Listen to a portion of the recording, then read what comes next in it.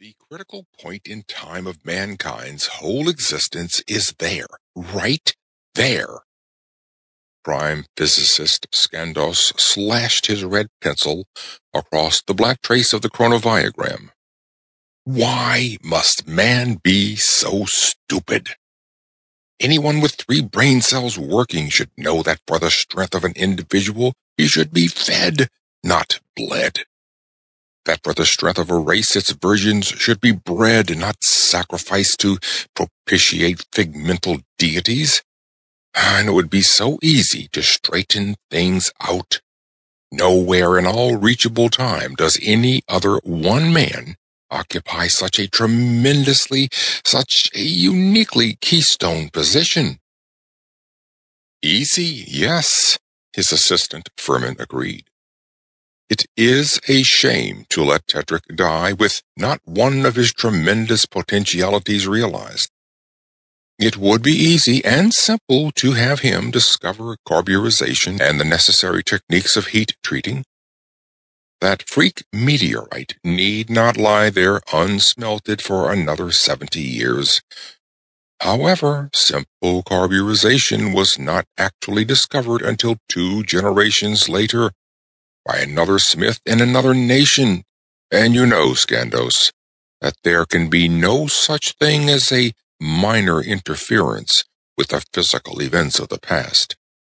Any such, however small seeming, is bound to be catastrophically major. I know that. Skandos scowled blackly. We don't know enough about time. We don't know what would happen.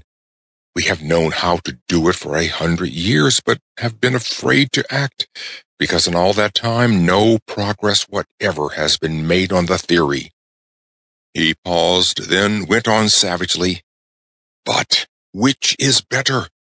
To have our entire time track snapped painlessly out of existence, if the extremists are right, or to sit helplessly on our fat rumps, wringing our hands, while we watch civilization build up to its own total destruction by lithium tritiide bombs? Look at the slope of that curve. Ultimate catastrophe is only 187 years away. But the Council will not permit it, nor would the school. I know that, too. That is why I am not going to ask them. Instead, I'm asking you. We too know more of time than any others. Over the years, I have found your judgment good. With your approval, I will act now.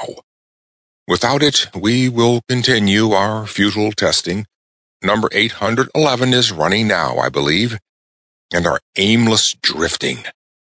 You are throwing the entire weight of such a decision on me? In one sense, yes. In another, only half, since I have already decided. Go ahead.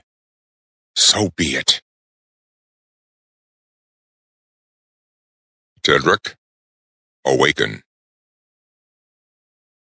The Lomarian Ironmaster woke up, not gradually and partially like one of our soft modern urbanites, but instantaneously and completely, as does the mountain wildcat. At one instant he lay completely relaxed, sound asleep. At the next he had sprung out of bed, seized his sword, and leaped halfway across the room. Head thrown back, hard blue eyes keenly alert, sword arm rock steady, he stood there, poised and ready.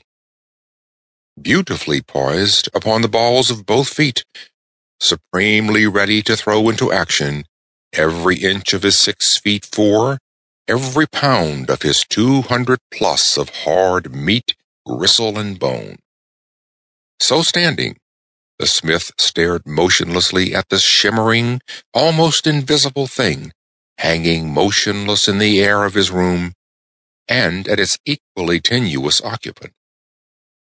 I approve of you, Tedric. The thing, apparition, whatever it was, did not speak, and the Lomarian did not hear. The words formed themselves in the innermost depths of his brain.